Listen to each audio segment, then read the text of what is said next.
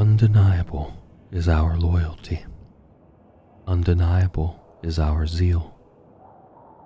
Undeniable is our fury. Undeniable is our martial power. Undeniable is our devotion to the Emperor of mankind and to the memory of our Primarch. Among the Adeptus Astartes, it is we who have stood the longest, who have bled the most, who have wavered the least.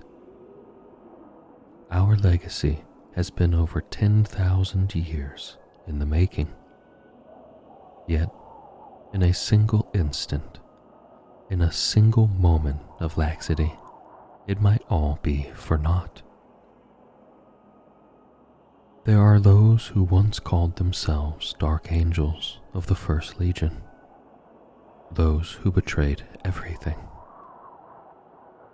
They declared war on their brothers and their Gene Father. They were led by the man who should have been most loyal, the most staunch in his love for the Primarch. To this day, his weakness, his vanity, threatens to undo everything the Lion sought to build. By his false loyalties was noble Caliban torn asunder. We mourn its devastation still. By his late realization of his own frailty were his fell followers scattered. By his tainted hand was our Gene Father struck down and lost. By our righteous hand will his followers be made to repent. Sons of the Lion. The Dark Angel's deepest history is shrouded in mystery, not merely due to being thousands of years in the past. Successive Dark Angels masters and veterans have deliberately obscured it. The truth is hidden within chapter mythology, concealed by circles of metaphor and allegory, or sealed behind barred doors. Knowingly or otherwise, the events of the chapters past have shaped the life of every son of the Lion, and will likely do so far into the future.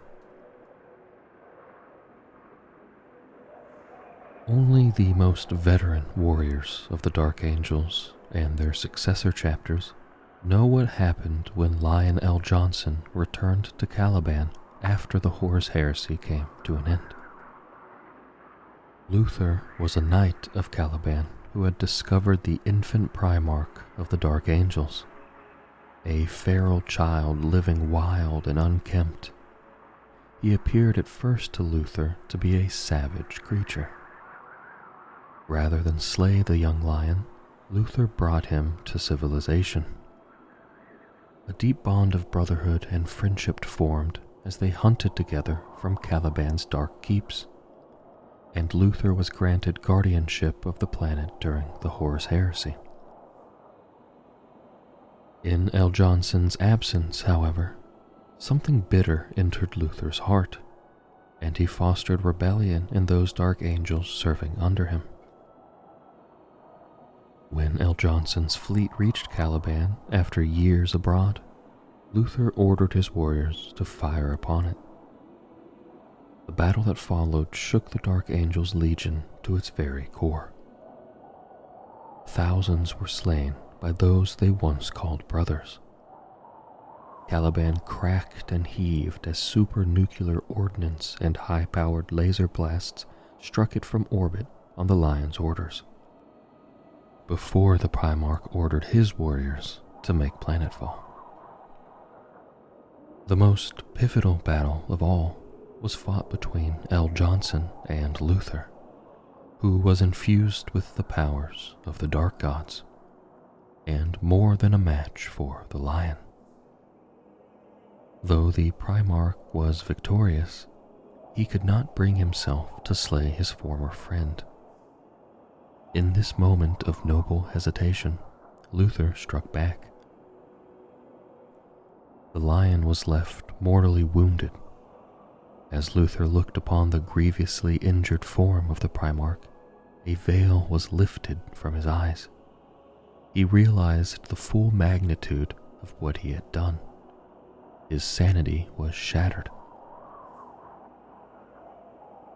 It is told that Luther's anguish echoed through the warp, churning and boiling so violently it brought psychers across the galaxy to their knees. Its power was so great that a warp storm emerged to engulf Caliban. Though how this came about is beyond the speculation of even the most learned of the chapter's librarians. The tempest destroyed almost all of the planet, weakened as it was by the fleet's bombardments, and pulled those fallen Dark Angels who served under Luther into the warp, casting them throughout time and space. When the surviving loyalist Dark Angels sought out their Primarch amidst the ruins, all they found was Luther, reduced to a gibbering wreck. He ranted that the Watchers in the dark had taken the Lion away, and that one day the Primarch would return and forgive him. Luther was captured, imprisoned, and hidden from sight. The Dark Angels searched everywhere for their Gene Father, to no avail. With but a portion of their homeworld still intact, thousands of their number dead, and their Primarch lost, the Dark Angels faced numerous challenges and obstacles as they looked to an uncertain future. The Lion had imbued in his Gene Sons a stoicism and self-sufficiency, built over years of being the First Legion, that which paved the way for those that followed. Never before had the Dark Angels drawn upon their resolve as they did in this moment, for the Imperium was now a very different place to what it had been before Horus had turned on the Emperor. In the aftermath of Horus's failed rebellion, the Imperium seethed with mistrust and anarchy. Even with the eventual success of the Scouring, many Imperial worlds operated without oversight. Piracy was rampant, ignorance was widespread. The authorities that attempted to fill the void left by the Emperor, by now ensconced on the Golden Throne, had 1,000,001 tasks following up any leads of treachery that still tainted the Imperium. Suspicion hung over everyone and everything. Investigation after investigation yielded corruption in every strata of the Imperial society on thousands of worlds. Pyres burnt for weeks on end as heretics were put to the torch. Blood flowed in rivers as executioners' axes were blunted on the necks of traitors. The Imperium was steeped in paranoia, recriminations and vengeance. That innocents were slaughtered in these campaigns of retribution is certain, and the Dark Angels knew they were guilty. They believed that should any learn of what had occurred in Caliban's last days, they too would be declared excommunicate traitores. Already an insular brotherhood, the Dark Angels' Legion turned inward further. The Masters enacted a plan to ensure the Legion survived what it had endured. They were determined it would. The Dark Angels were, in a manner of speaking, reborn, rededicated to serving the Imperium. None could be allowed to doubt their resolve or commitment in such trying times. The Masters knew, however, that zeal alone could not be enough. All of the Legion was sworn to secrecy. No brother was to ever reveal the events that transpired on Caliban. They knew no one outside the Legion could learn of what had happened. What the Dark Angels did with the tens of thousands of serfs, astropaths, tech priests, and other non-space marine support staff that undoubtedly bore witness to Luther's treachery and the destruction of Caliban has long since faded even from the Dark Angels' records. In addition to the vows of secrecy, the senior elements of the Legion formed a secret conclave known as the Inner Circle. Though these were dangerous times indeed for the Dark Angels, they were not without their advantages. The Imperial authorities launched a multitude of inquiries into the chapter. It was impossible to conceal the loss of Caliban, Lionel Johnson, and a considerable portion of the Legion's strength and fleet. But the inquiries found nothing. Thanks to the upheaval in the Imperium, traders remained in abundance. Xenospecies kept in check for decades grew in confidence, striking again and again. The investigators lacked the time and resources to carry out the kind of thorough inquiry that might have revealed the cracks in the Dark Angel's cover story. The Legion's intensely reclusive manner was put down to the terrible losses that they had sustained, and they were largely left to do what the Imperium needed them so desperately to do: fight humanity's enemies. The Dark Angels sought new recruiting worlds and readied their fleets for fresh campaigns. They fought with remorseless dedication, earning admiration and gratitude from all quarters. Countless were the battles fought in these times, the names and details of which are almost all lost to history, their accounts buried in vast data stacks or rotted away in forgotten corners. Nonetheless, the Dark Angel's reputation as a legion made up a truly steadfast warriors was reinforced during those years and continues to be maintained.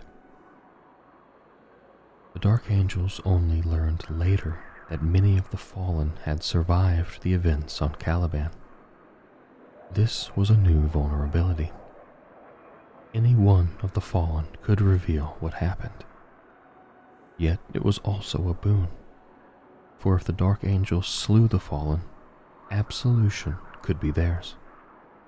Thus, they made it their mission to hunt them all. The Inner Circle. After Horus's rebellion failed, the shattered Imperium was in a state of turmoil, as Imperial authorities sought to regain control. It was in this time that the Inner Circle was formed, a closed network of the Dark Angel's most senior warriors. The Dark Angels swiftly agreed that what transpired on Caliban was to be kept secret at all costs. Every surviving battle brother was sworn to silence. All recognized that the Imperium's state of paranoia could easily result in the Legion being declared excommunicate traitores. Though the Dark Angels were subject to scrutiny, Caliban's destruction was impossible to hide. The sheer scale of the challenges faced by almost every Imperial world and every branch of its organizational structure meant that the Sons of the Lions never suffered the intense inquiry that might have revealed the weakness in the Legion's cover-up story. The Inner Circle took shape over a period of decades and centuries, evolving from an ad hoc formation into a formal conclave. The Inner Circle ensured that the Dark Angel's ways grew more monastic and ritualistic. They emphasized the need for strictness, discipline, and brotherhood, as did the second founding chapters after the Dark Angels embraced the Codex Astartes. an act they undertook to avoid further suspicion. As time went by, the number of warriors who had witnessed what had befallen Caliban dwindled to none. The dark secret of that grim time lived only in the memories of later generations of the Unforgiven chapter's inner circles. To this day, only the Deathwing, select masters, the interrogator chaplains, and librarians of the chapter have any real knowledge of the Unforgiven's past, and most of them are deeply ignorant of the full extent of the Dark Angel's hidden knowledge. Ezekiel is a stern and uncompromising character who rarely speaks outside of chapter rituals or during interrogations of the fallen. Even the purest of the chapter feel unsettled by his gaze, as Ezekiel has the ability to read the intentions of any individual. One glance into his good eye, the other was replaced with a bionic at the Battle of the Silurian Gate, reveals the look of one who has stared deeply into souls and found something wanting. It is this trait in particular that is so vital for assessing the worthiness of candidates for the inner circle. 1 in 3 politely decline promotion, knowing Ezekiel will probe their minds for as long as it takes to ensure their worth. Stories persist of those who have failed to meet Ezekiel's exacting standards, or whose minds were not strong enough to withstand his psychic interrogations. Some are said to have vanished or been locked away in dark cells, though none will confirm or deny what is told of them. Regardless of the truth, these tales ensure only the most pure of heart consider themselves worthy for elevation. Ezekiel was recruited on Delphina 3, discovered, branded, and scarred in lightless Obulette by Dark Angel forces, purging the heretic population. Codicil Meroth, part of the Dark Angel's force, could sense the young Ezekiel's immense psychic potential from many miles away.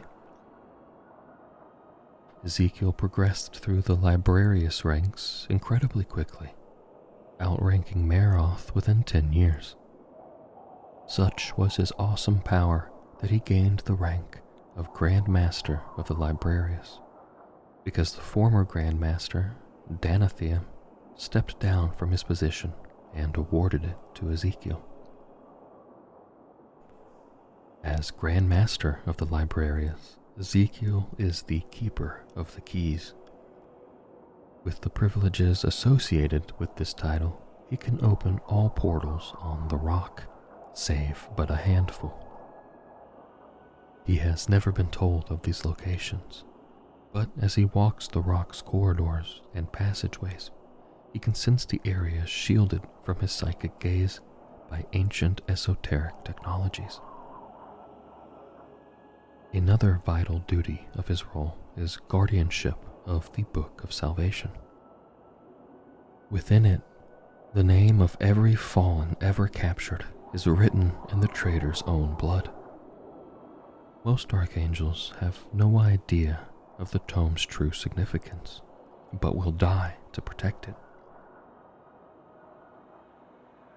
As keeper of the unseen ritual, Lazarus is responsible for collating ancient knowledge of Caliban's ancient orders, much of which is held only by the inner circle.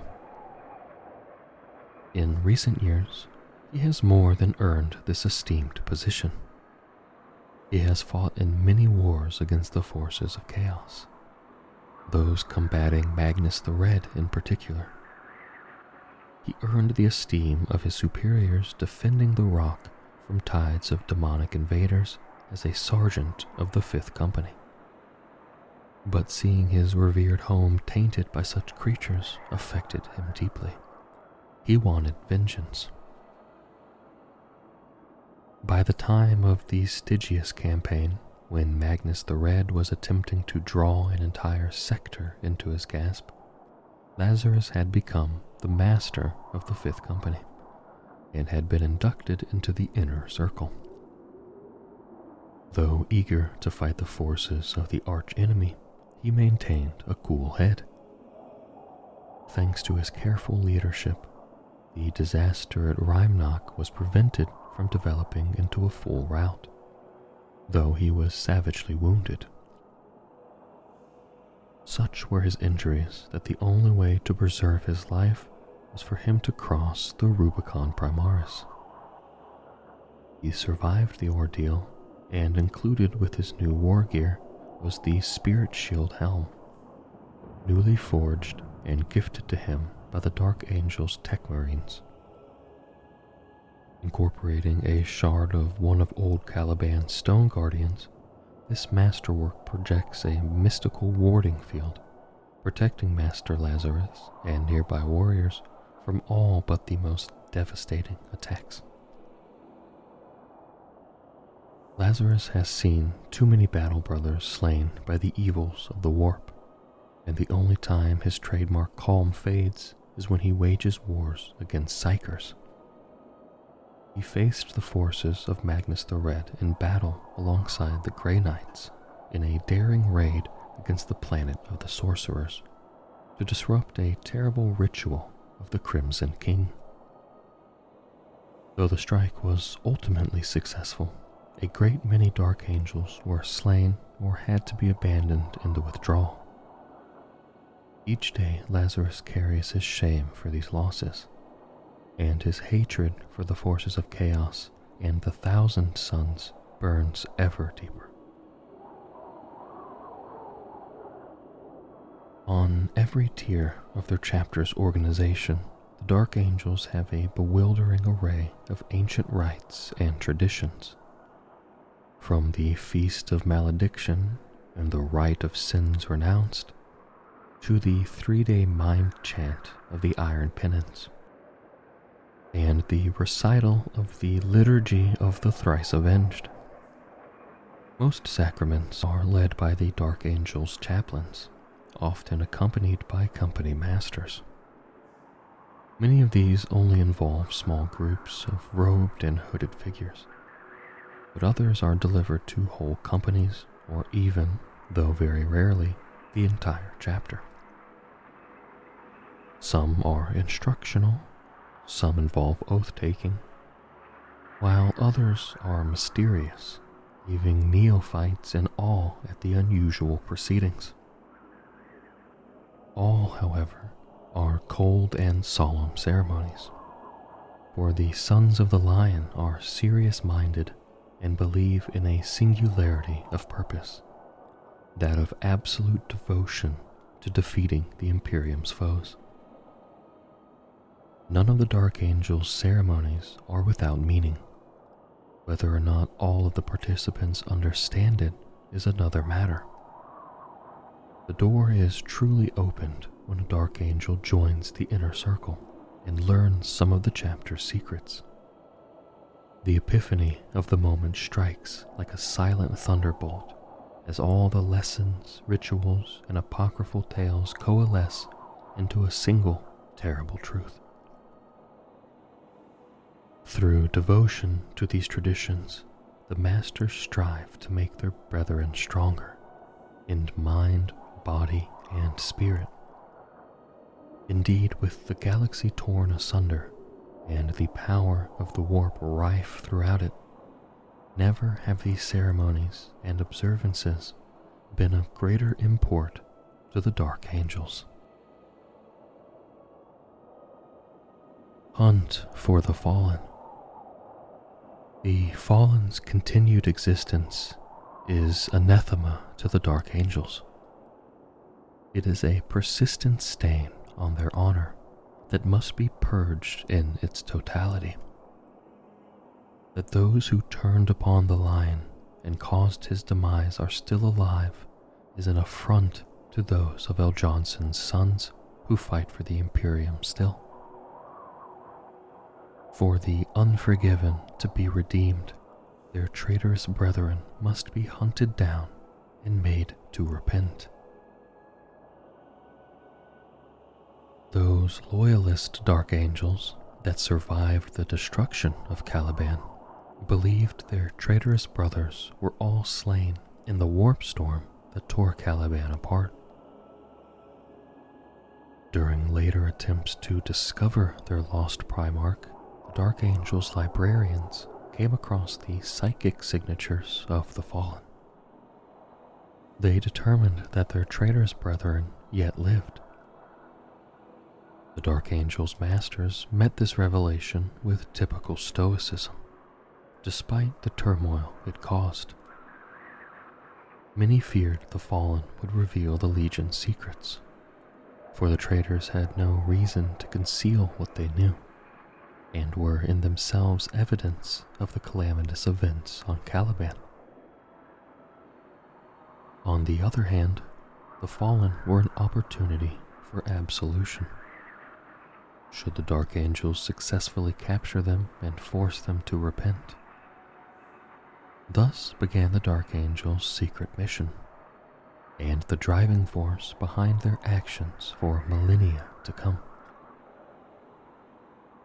Each of the fallen found their own way of surviving in the wider galaxy after being spat out by the warp, whether alone or in groups. Many embraced chaos, becoming heretic Astartes. Some of these even ascended to demonhood. Others lived life as pirates and raiders. Fighting was all they knew and all they believed they could do. A handful rose to become mighty tyrants, enslaving worlds or even star systems. Not only were many of the fallen scattered throughout space, many also found themselves spread through time. For these souls, thousands of years passed in the blink of an eye. The realization of what had happened to them and what was lost drove many to madness. Thus they wreak horrific violence and rave aloud the terrible knowledge they hold in memories unaffected by the passage of years. Not all of the fallen who dwell in the galaxy are the same warriors who fought for Luther at the end of the Scouring.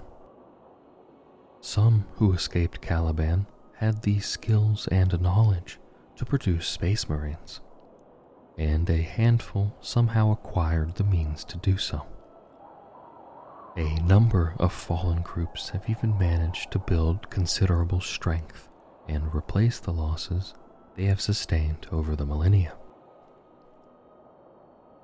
To the Unforgiven's inner circles, these are among the most dangerous of all, for each new space marine created by these traitors pushes the Dark Angel's absolution further away, and makes their secret harder to contain.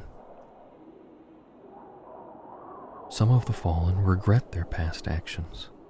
They live a lonely existence, becoming mercenaries, or integrate themselves into hidden parts of Imperial society to work toward some kind of noble cause. The hunt for the fallen has never ceased, and never will until all are captured, though the Unforgiven can fight for decades with no sign of them. L. Johnson's loyal sons are nonetheless eternally vigilant. Most of the wars they partake in have little or nothing to do with the fallen, though they scour every battlefield for signs of sedition, corruption, and human augmentation. Though most Dark Angels have little idea what it is they are searching for, those of the inner circle understand the subtle clues that might aid them in hunting the fallen. The Unforgiven have other means of finding their quarry. The Master of the Watchers is responsible for a network of tens of thousands of human agents scattered throughout the galaxy. ever vigilant for the slightest clue. Almost all of these people are heavily psycho-indoctrinated with no idea that they even serve the Dark Angels.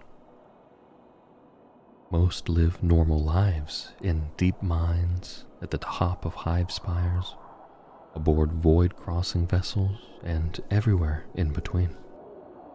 Most will never encounter the kind of information that could spur them into action. But should they discover anything, they follow pre-programmed protocols to ensure what they learn reaches the chapter.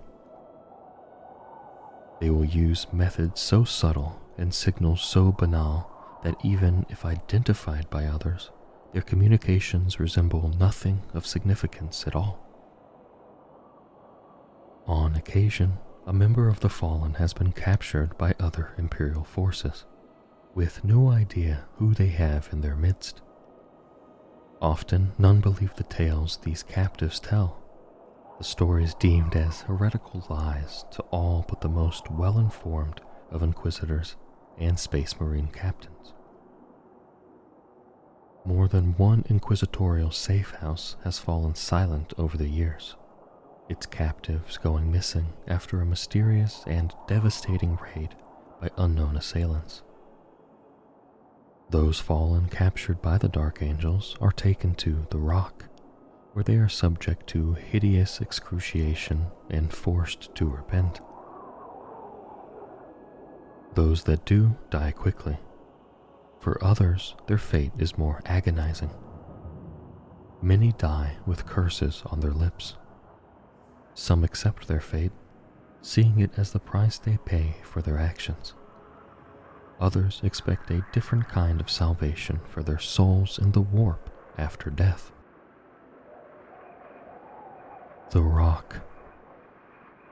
The Dark Angels have had no fixed home world since Caliban was shattered in the wake of Luther's rebellion. What is now known as the Rock is all that is left of that world. Preserved by mighty force fields and honeycombed with labyrinthian tunnels and chambers. A void-born hunk of solid rock, fitted with enormous engines. It is larger than the heaviest class of Imperial warship, and is fitted with a vast range of formidable defensive weapons, cavernous docking bays, and wide-reaching comm arrays. Following the breaking of Caliban, the Dark Angels made the Rock their new base of operations. There are few gloomier places, for although the warp storm that devastated Caliban could not penetrate the Dark Angels' fortress monastery's ancient shields, the Tempest left an indelible mark. The force field over the fortress monastery held, but was rent with cracks. To this day, there exists a disturbance within the field's protective shell, as if part of that storm still rages within. Chain lightning arcs around the artificial atmosphere that surrounds the Rock, briefly outlining the ruins that crown the vast craft. The Dark Angels explored the halls and dungeons beneath the fortress monastery in the aftermath of the battle. There they reclaimed the hoard of machinery that had sat untouched since the little understood age of technology. Many of the devices from that apex of human invention still worked, like the Great Shield generator itself. But their mechanisms were now unfathomable. Although the existent halls were large, a massive labor carved out deeper and deeper catacombs beneath the asteroid's bedrock, excavating room for the entirety of what was left of the Legion. With the aid of the tech priests of Mars, docks were later added, allowing for the entrance of spacecraft. Although it took centuries to complete, the Rock was also outfitted with warp engines, allowing the Dark Angels' headquarters to travel across the galaxy. While artisans crafted halls full of clustered columns rising to arched vaults and much decorated ceremonial crypts to hold the Legion's precious heirlooms, the Rock is nonetheless a grim place, full of echoes and cold stone.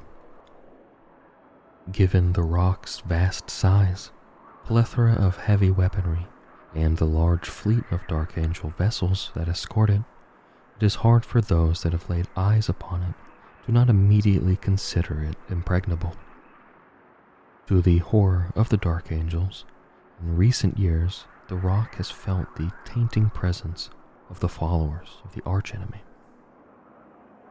In the wake of Noctis Aeterna, the fallen demon prince Marbaz and legions of his demonic followers invaded the Rock. How he achieved this feat remains a pressing mystery to the Dark Angels, one that the chapter's librarians, interrogator chaplains, and tech marines labor to solve by order of Supreme Grand Master Azrael himself. The slaughter Marbas inflicted and the damage he caused was terrible, yet the Demon Prince's forces disappeared as swiftly as they arrived. Only Azrael has any understanding as to why the attack happened, and why it ended so suddenly. Thanks to knowledge of secrets only he is privy to. A Supreme Grandmaster leads each chapter of the Unforgiven. Rule over each chapter falls to a council formed by the Supreme Grandmaster and the most senior members of the chapter's inner circle, including the Grand Masters of the First Company, Second Company, Reclusium, and Librarius. It also includes a number of company masters, some of which carry titles from the Codex Astartes, such as Master of the Fleet or Master of the Arsenal. Others bear appellations that are unique to their chapter, such as Master of the Watchers, Keeper of the Unseen Ritual, the Silent Champion, Seneschal of the 500, or Master of Condemnation. Not all titles are in use at any given time, and many have a purely ceremonial role, the original purpose of which has long been forgotten or suppressed. The Unforgiven chapters largely follow the Codex Astartes. However, while the Codex's mandates concerning organization and size are followed in companies 3 through 10, the first two companies deviate in nature. In the case of the Dark Angels, these two companies are titled the Deathwing and Ravenwing, and rumors persist that they do not conform to the standard company complement of 100 Space Marines. The Dark Angel's equivalent to the Master of the Forge is the Master of the Rock. Upon ascending to this rank, the Master of the Rock is permanently spliced into the control nave of machine banks deep within the rock. It is his solemn duty to placate the rock's machine spirits and direct the maintenance of the engines that allow the enormous vessel to travel the galaxy. It is his mind alone that perceives the workings of the force field that shields the rock. His augur senses monitoring every inch of the asteroid's outer shell. The previous masters of the rock, whose flesh has withered, are left in place, their mechanical upgrades still working while their bones eventually fall in dusty heaps below. Because of their allegiance to both the chapter and the Adeptus Mechanicus, no Tech Marines can join the inner circle, and this includes the Master of the Rock. He is, however, privy to many secrets relating to the fortress's vast hoard of ancient technology that few Dark Angels know of and are barred to other Tech Marines.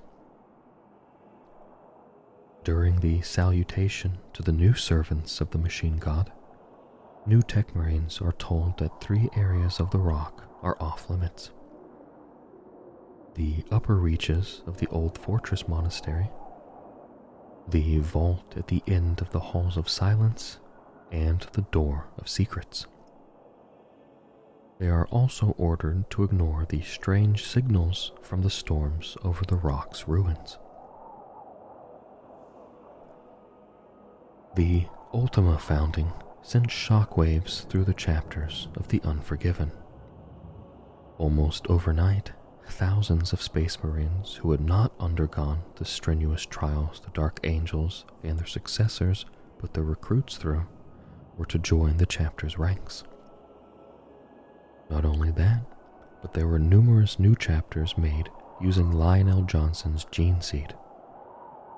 While some of the Unforgiven were welcoming of their Primaris brethren, others regarded the Grey Shields and Ultima founding Space Marines with a great deal of mistrust.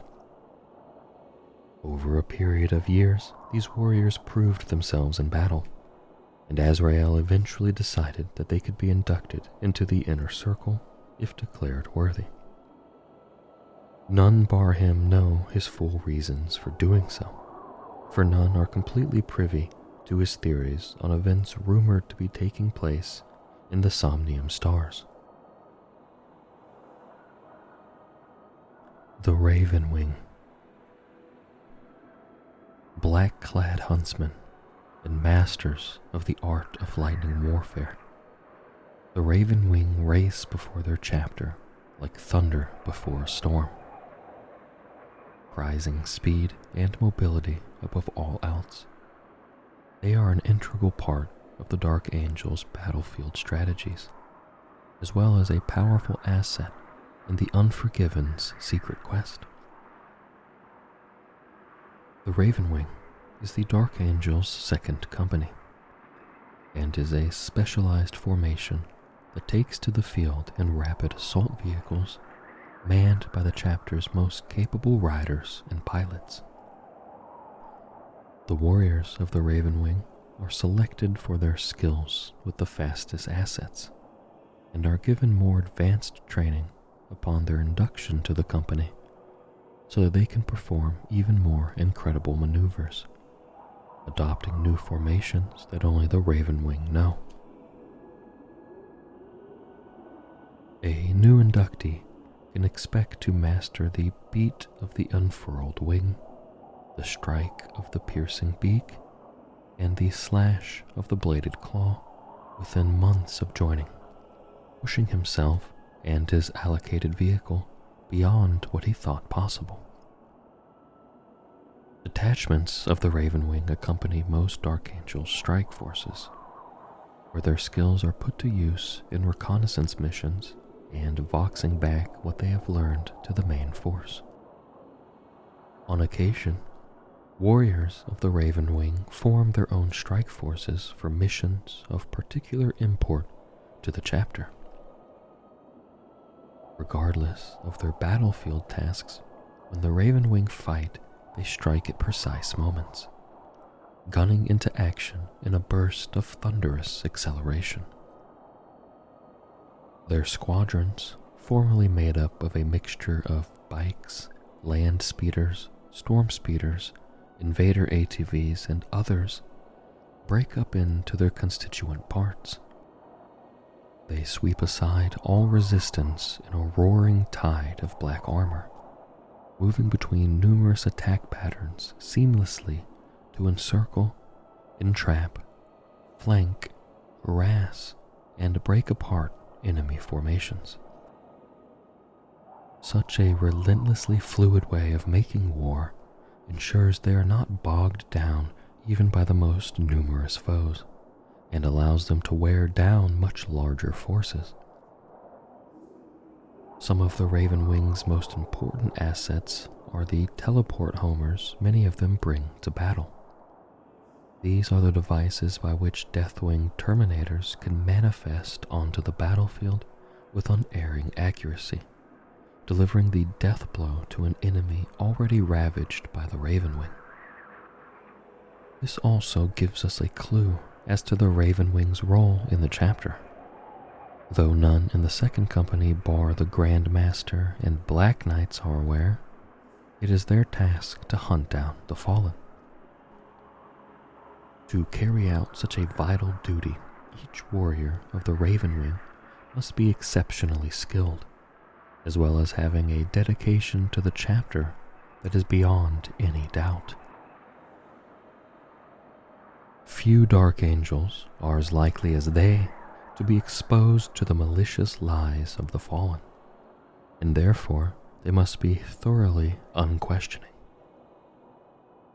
The warriors of the Ravenwing are always monitored to ensure there is no weakness in their armor of indoctrination, and that no spiritual turmoil or corruption simmers in their minds. Talon Masters are the Ravenwing equivalent to the Lieutenant, and typically are elevated to this role from the Black Knights. They are selected for their commitment to the hunt as well as their aptitude for command. They also have to be independent of thought, for they are often given command of smaller detachments as part of a devastating flanking attack or secret missions. Those who survive in the Ravenwing long enough learn to take mobile warfare to another level of proficiency. If they can pass the 7 rites of the Raven, brutal ceremonies that test not only skill but also the extremes of chapter loyalty, they will be inducted into the Black Knights and initiated into the Inner Circle. There, after taking part in the long and solemn ritual that culminates in the vow of the Beast Slayer, they will learn the real reason behind the Ravenwing hunt. Whether deployed on their own or forming a veteran corps in the center of a larger Ravenwing spearhead, the Black Knights, mounted upon Mk4 Raven pattern bikes, are the ultimate weapon of the Grand Master of the Ravenwing. Although Dark Angels rarely recount battle deeds or heroic tales unless doing so addresses some special need, the Black Knight's Ravenwing brethren often cannot hold their tongues as they speak in wonder about the fighting prowess of their company's elite battle brothers. The STC for the large chassis of what was later named the Land Speeder Vengeance was discovered in M36. It was around this engine that the Dark Shroud was developed. Of all the archaic relics deployed upon the field of battle by the Unforgiven, the Dark Shroud is perhaps the most unusual. Those who have witnessed it at close range and felt its colliginous paw are disturbed forevermore. How such a device came to be is a tale that began when much of the planet of Caliban was engulfed and ripped apart by a warp storm. Only that which was protected by an ancient force field of prodigious strength survived. The collision of that storm with the indestructible force field, however, had many repercussions. Some contaminant leaked past the shield's perimeter. Amidst the debris of the ruined fortress monastery that survived the warp storm, there stood statues, carved figures from a past age. Their stone eyes had seen the tragedy that had befallen the Emperor's First Legion, and they now glowed with mysterious power, imbued with the energies released on that fateful day. The Stone Guardians, or 10 Brothers of the Order as they were known, were taken into the rock and locked in stasis in the Reclusium for years. It wasn't until the desperation of the Vendetta campaign that the Dark Angels at last felt compelled to unleash the statue's arcane power upon the battlefield. Each statue was mounted upon the chassis of a landspeeder vengeance, with great cables siphoning off their esoteric energy and amplifying it. A power field of indeterminable origin rippled outwards from this ominous relic, obscuring Ravenwing brothers from enemy fire. The Ravenwing's oversized second and third squads have traditionally provided the pilots for the Dark Angel's arsenal of sleek aerial fighters, of which the Dark Talons and Nephilim jet fighters are unique to the chapters of the Unforgiven. Though lightning fast and equipped with ancient and esoteric weaponry, the most terrifying feature of the Dark Talon is not a weapon at all. Concealed within the craft's hull is a small chamber, little more than a metal tomb that echoes with sinister, whispering voices, into which a captured fallen can be loaded for transport back to the rock. This holding cell has the capacity to engage a stasis field to prevent escape if deemed necessary. For the captive, such an act would be a mercy.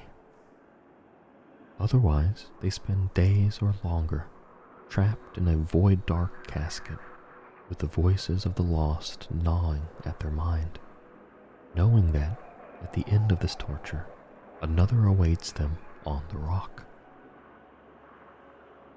The STC for the Nephilim jet fighter was discovered on the hunt for suspected fallen Balor the Imposter. The technology, designated the Lionheart engine, was used to modify older designs, though to placate machine spirits, many elements were left untouched. The result was a highly agile fighter capable of achieving aerial dominance. On the suggestion of Ravenwing Battle Brothers since then, the Nephilim has been improved on a number of occasions, producing an aircraft that can rival almost any other in the galaxy. The Deathwing. Renowned as one of the finest fighting forces in the Imperium, the Deathwing are the chapter's mailed fist. No foe is too great for them to subdue, and no mission is too difficult or dangerous for them to complete. Their reputation is such that the mere sight of their bone-white armor is enough to put many foes to flight. The Dark Angels have such incredible resources that they can outfit their entire first company, the Deathwing, with nigh-on impenetrable Terminator armor, lightning-wreathed power weapons, and towering relic shields. All being members of the Inner Circle, the Deathwing are the primary force to which the task of capturing the Fallen is assigned.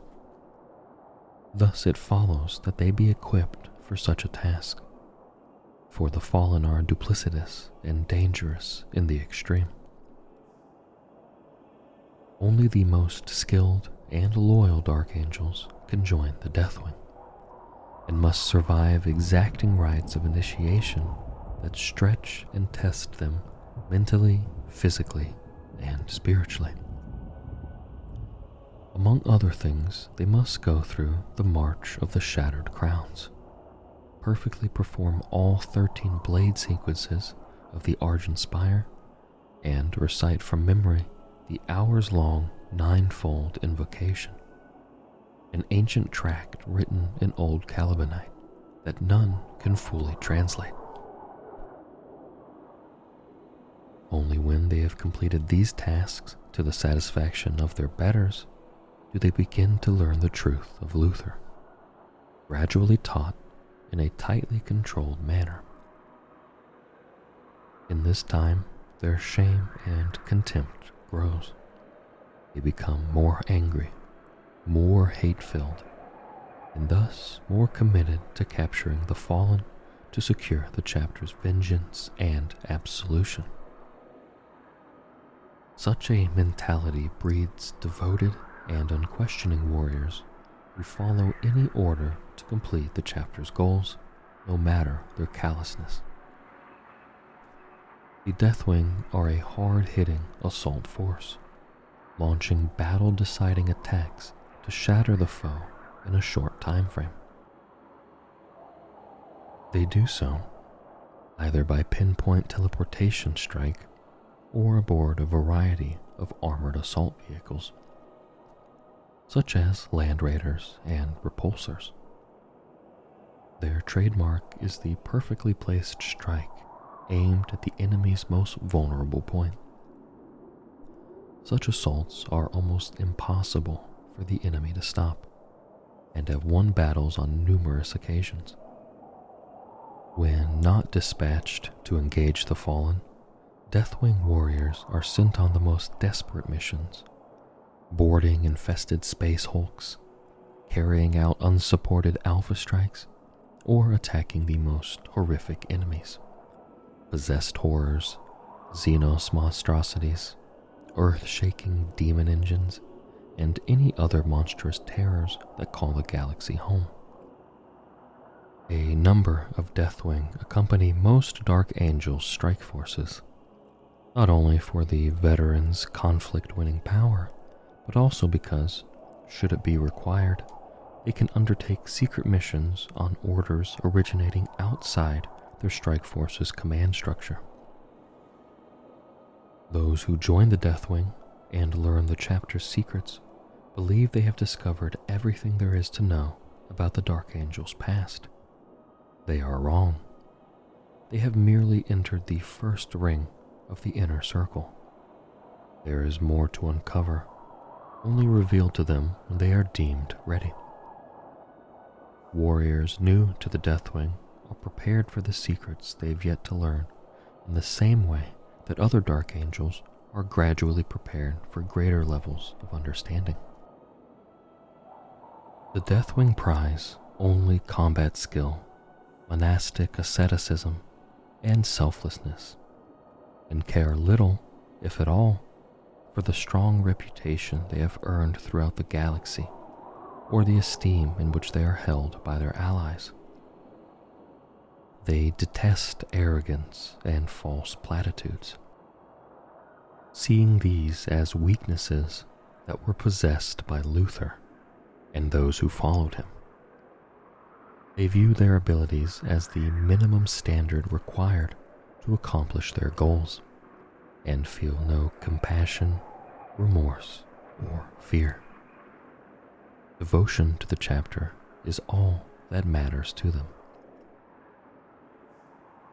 The Deathwing Knights are the most proven warriors of the Dark Angel's first company. Robed and cowled, Deathwing Knights are an imposing sight, for in them lives on some semblance of the Lion himself. They too embody silent strength and a veiled yet palpable nobility. In the stratified circles of the Dark Angels, few are higher than they, and there are few who do not aspire to one day join them. Displaying might in battle is not enough to join the Deathwing Knights. A Deathwing warrior must be wholly dedicated to the chapter and obsessed with the secret hunt for the fallen.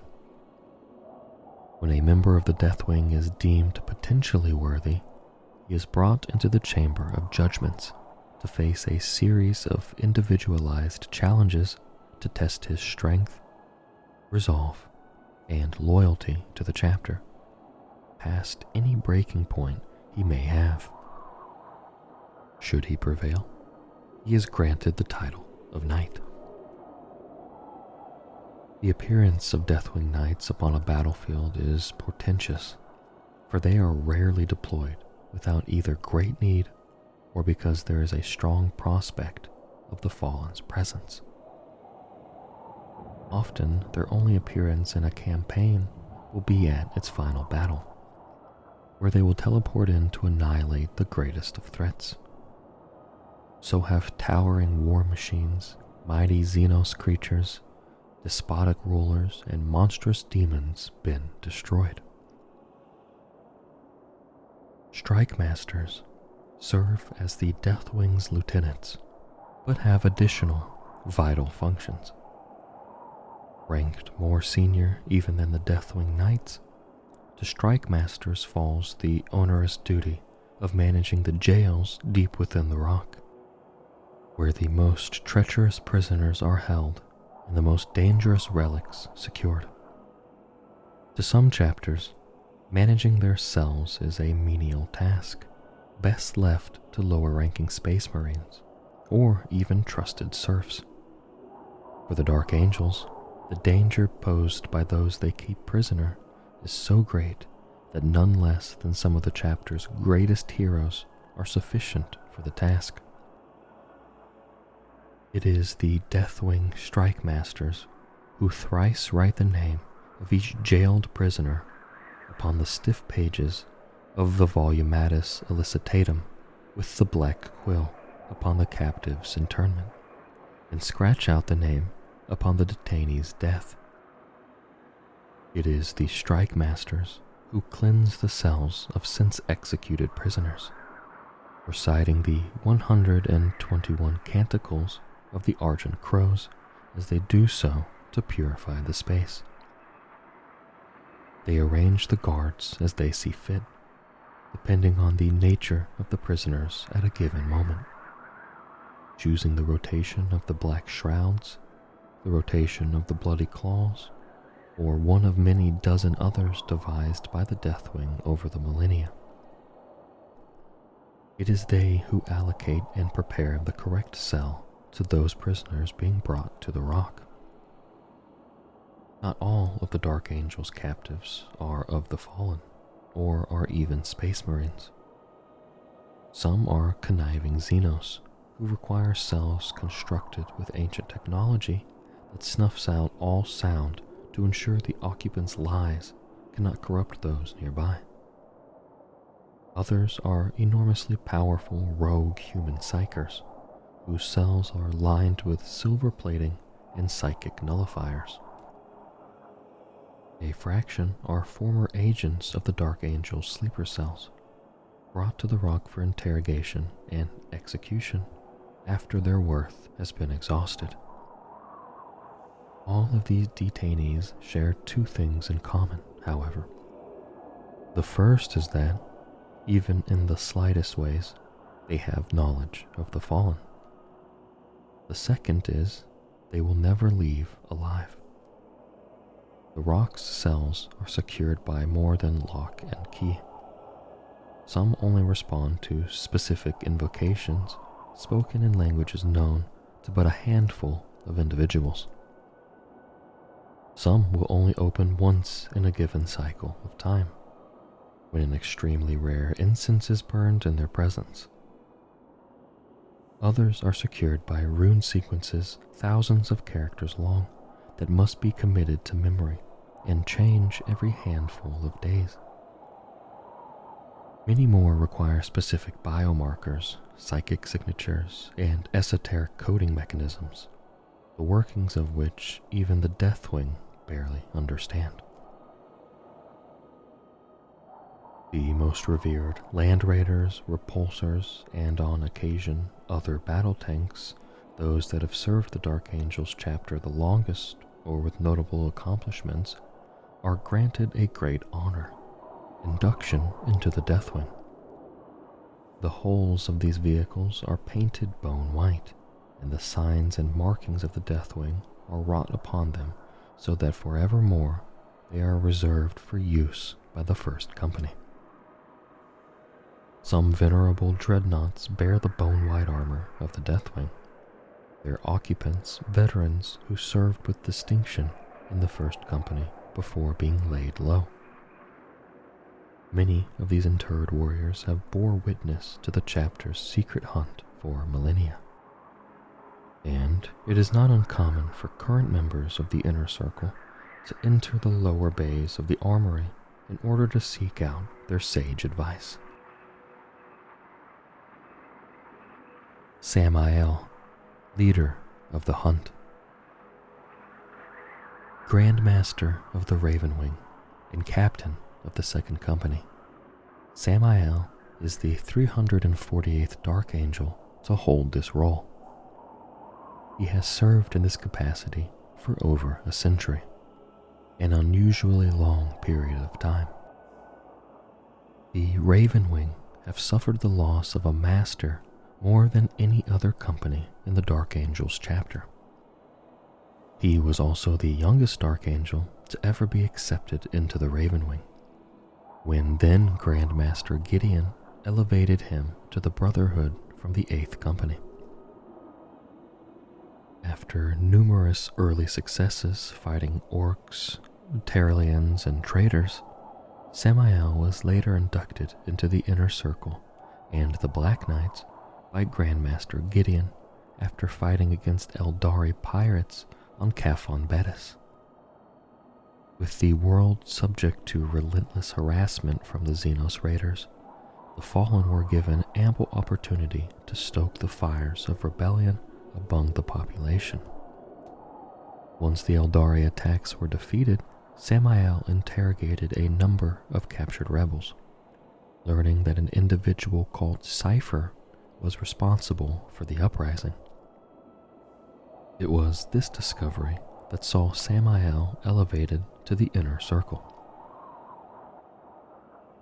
Samael was made Grandmaster during the Kapua Uprising, in which the Raven Wing engaged in brutal clashes with heretic Astartes of the Black Legion and Wordbearers. In later fighting, the Raven Wing engaged the Chaos Reaver Titan Traitorous Ire, and Grandmaster Gideon was mortally wounded.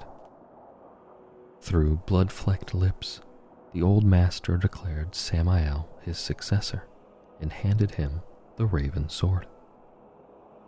This is the blade wielded by all Grand Masters of the Raven Wing, and forged from the same meteorite as the Sword of Secrets, the weapon carried by the Dark Angel's Supreme Grand Master.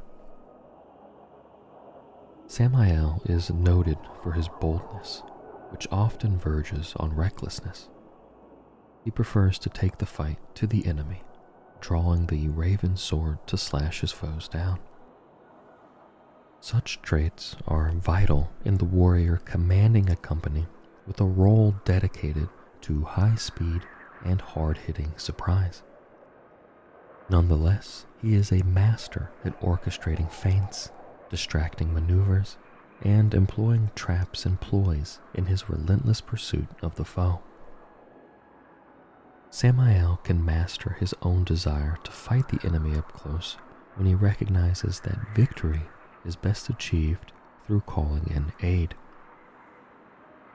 The Raven Wing are the only Dark Angels outside the First Company trusted with the teleport homers that enable Deathwing Terminators to accurately deploy into a battle zone. And none have more daring than Samael when it comes to placing these devices. The Grand Master of the Raven Wing never sacrifices his duty for the sake of his personal pride, as is fitting for a warrior of the Dark Angels. So many are Samael's victories that none can recount them all. He uprooted the Hrud infestation that plagued the Qualivar system and turned its once proud merchant cities to decaying rubble. He purged the world of Lintus Arbedium of the enslavers that had taken over the minds of the planet's ruling body and governor, seizing the world's vital tithes of grania paste that fed much of the subsector. It was Samael who opposed the Onyx tyrant of Santa Tluza, who had turned the once glorious Paradise Enclave into a hellish pit of brutal sadism. Though few of his Ravenwing brothers knew, the Onyx tyrant was a member of the Fallen, who had been hunted to no avail for 2,000 years. Since the Great Rift's emergence, it has become harder and harder for Samael to conceal the Fallen's existence from those of his warriors not inducted into the Inner Circle. as fallen activity has dramatically increased since turmoil in the galaxy surged. Whilst he has had great success hunting his chapter's quarry, Samael broods on those fallen who have escaped him, and his determination to see them all brought to justice has never been greater.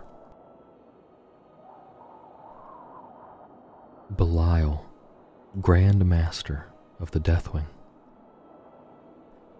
Countless are the great deeds Belial has carried out to earn the title of Grand Master of the Deathwing. Combined, they mark him as one of the chapter's most loyal paladins, and to know of his history is to read the account of a warrior destined for greatness. The annals in which Belial's life are recorded are locked away, preserved only for the eyes of future grandmasters who might learn from his many victories. They tell that he hails from the semi-feudal world of Burgundia, born into a knightly order known as the Society of the Ebon Star. Imbued with a deep sense of honor and duty from birth, the record tells that when a Dark Angel's chaplain arrived on the world seeking fresh aspirants, Belial challenged him to single combat. Though the young, unaugmented Belial was inevitably defeated, he impressed the chaplain so much he was swiftly recruited. He brought to the rock with him that same determination and courage, and soon excelled in all areas of training. His ascension to Master of the Third Company came after he slayed the Chaos Lord Furion of the Skull Scythes warband in single combat. Furion, a follower of Khorne, had already raised 17 star systems by the time he reached the cardinal world of Durga Principe.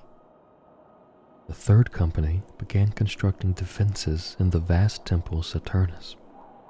Such was the Chaos Lord's bloodlust that he force-marched his army through the night, catching the Dark Angels unaware. Brutal fighting spread into lattice works of corridors, cloisters, and chambers. Master Nadel fell early in the fighting, with Belial acting in his stead.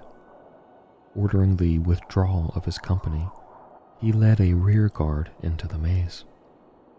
In the ensuing conflict, he struck down Furion in combat.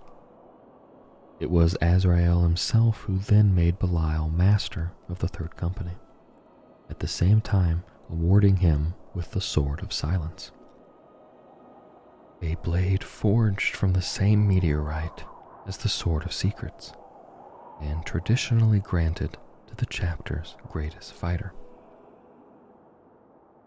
Belial earned yet more renown at the Battle of Pesquina IV, defending the world's capital, Cadillus Harbor. He led the Third Company in a weeks-long delaying battle against the Greenskin Horde. At their head, none other than Ghazghkull Thraka, that outnumbered his warriors thousands to one. Belial was wounded facing the gigantic orc warlord, but continued to lead his warriors for weeks longer, time enough for the rest of the Dark Angels chapter to arrive and save Pesquina IV. Belial's heroics there were noticed by the upper echelons of the chapter, and he was promoted to the rank of Grand Master of the Deathwing following the death of Gabriel, the previous holder of the title. Though Belial's tally of victories is long and great indeed, he celebrates none of them, instead dwelling on his defeats and perceived failures. No doubt bred into him by his severe upbringing as well as the Dark Angel's stern ways, he leads his warriors in the same way. Even after winning glorious victories, he gives each combatant their own specific penance, whether it be battle drills, hymnals, or arduous rites of atonement. Those beneath him welcome this, each seeing it as a way to improve themselves. Belial's methods have led to unparalleled success in battle, converting the most skeptical in the chapter to his ways. These achievements include the purging of the labyrinthian seabed fortress of Akloth, the destruction of the 100 orbital cities of Lykir, and the clearing of the scorching deserts of Aspor. As a warrior, Belial's combat technique has no great style, flourish, or artifice. Instead, it is driven by a ruthless killing efficiency and well-honed strength.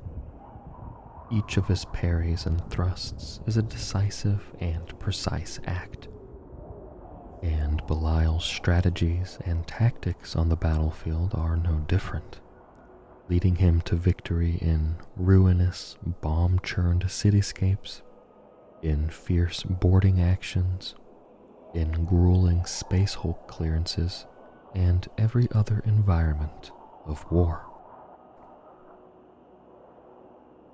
Interrogator chaplains. Menacing figures, the Dark Angels' interrogator chaplains unsettle even their own battle brothers with their silent scrutiny. Sworn to the inner circle during a convoluted ceremony in the Hall of Secrets, every interrogator chaplain has passed the test of faith, taken the solemn vow of the Deathwing, and learned the dark secrets of his chapter's history. Interrogator chaplains are changed warriors. The battle brothers they were before they took their oaths no longer truly exist. And as the years go by, the difference grows all the starker. Once close battle brothers no longer look them in the eye and greet them only with the most formal words and gestures. A warrior who might have been relatively jovial amongst the Dark Angels develops a deep, intense silence upon becoming an interrogator chaplain. They have no time for the concerns of their previous life. Now, their every waking moment is spent identifying hints of heresy or weakness within the chapter and without.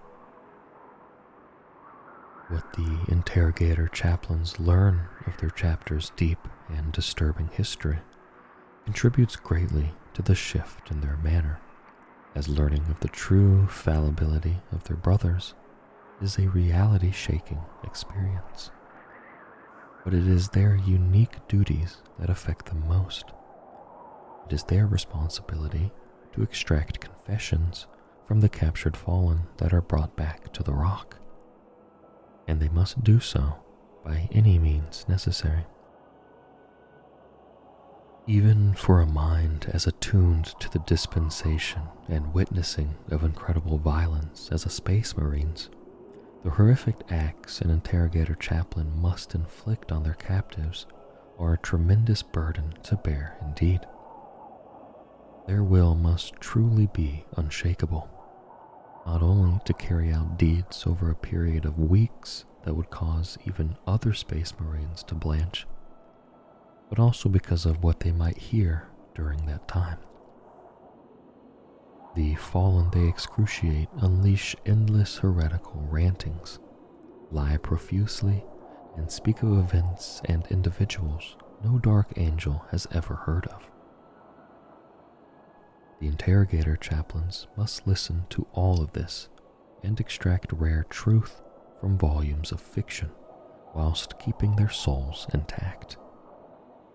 It is a process that sours them, but one that must be borne if salvation is to be attained for the unforgiven. Asmodai is the Dark Angel's master interrogator chaplain and master of repentance. His talents for torture and interrogation first made themselves known during the Makarian heresy, when he set to work questioning the leaders of a rebel group. He displayed his ruthlessness and determination when hunting the instigator of the rebellion and fighting his way free of the traitor's deadly ambush that followed. Such an act saw him elevated to the inner circle, and he chose the path of the interrogator chaplain. Since then, he has earned a formidable reputation amongst the unforgiven, as well as the fallen themselves. A great many of the traitors have heard the tales of Asmodai, and there are few things they fear more than remorseless interrogation at his hands. Asmodai does not suffer fools or weakness of any kind. His interests lie only in the chapter's goals and in battle. Such is Asmodai's motivation. Many of his actions border on the indefensible. He ordered the orbital bombardment of the city of Hostengard, stating without regret or hesitation that the death of 50,000 innocents was preferable to one traitor escaping. Though over time, Azrael has covered up Asmodai's actions or moved swiftly to protect the Dark Angel's reputation, this was a statement too far. He revoked Asmodai's command status and placed the interrogator chaplain within the chapter's 10th company structure, where he oversaw the induction of aspirants. His methods were not softened by this censure. He went on to order the slaughter of all new recruits from the planet Narkium because of their lackluster answers to his inquiries raised the question of gene stock contamination. Later, upon hearing laughter in the halls of the Rock, he placed the penance of silence upon the entire 7th company. For a standard Terran year, the formation was unable to utter a sound save for hymnals and in-battle communications. Asmodai has made enemies in the Inquisition and even risked conflict with other Space Marine chapters. But no Dark Angel can contest his dedication to the chapter. To him, the ends justify the means. In combat, Asmodai's zeal reaches new levels, inciting the fighting spirits of his battle brothers to a fever pitch. He led the frontal assault against the traitorous Helstinian 89th, smashing through the heretics. As the Dark Angels held the walls of the Fortress of Eternal Devotion, Asmodai's oratory filled the ravine the mighty bastion was built into, steeling the Dark Angels to hold for weeks against relentless demon assaults. Asmodai single-handedly stormed the Barbican of Helicon's citadel when the meta-heretics of Elancantis Nocturnus unleashed the power of their moonsingers, opening the gates to allow the Ravenwing to pierce the heart of the enemy fortress. In addition to his Crozius Arcanum, Asmodai bears the Blades of Reason, normally kept in a sacred reliquary made from stone hewn from old Caliban's bedrock. The Blades of Reason are an ancient, arcane, and horrific device that resembles a knife with many honed and polished blades. It is etched with scriptures of repentance, and crisscrossing the weapon are cables and fine neural wires, mysterious technology that amplifies pain beyond endurance. None who feel its touch live to tell the tale. It is said that the fallen fear the Blades of Reason above even death itself, for none can suffer beneath it and resist the urge to beg for forgiveness or death. Whilst not primarily designed for combat, numerous master interrogator chaplains have used the Blades of Reason throughout the ages, incapacitating the most dangerous foes.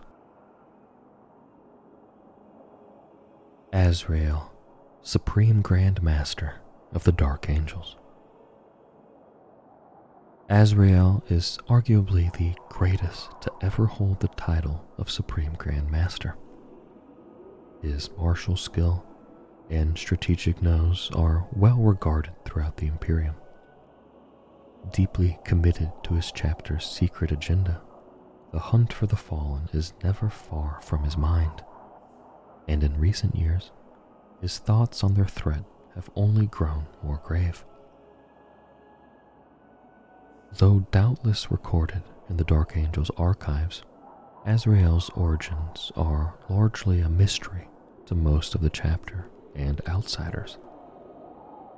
Rumors persist, however, that he was recruited from the savage headhunting tribes of the feral world of Chimeria, one of the multiple Dark Angel's recruiting worlds. Azrael climbed through the ranks rapidly. He consistently demonstrated his warrior and leadership skills during his time in the Deathwing, as captain of the 3rd Company and Grand Master of the Deathwing, before he was chosen to succeed Supreme Grand Master Niberius. Though an individual of few words, as befits a warrior of the Dark Angels, when Azrael does speak, it is with an unbreakable conviction and absolute righteousness.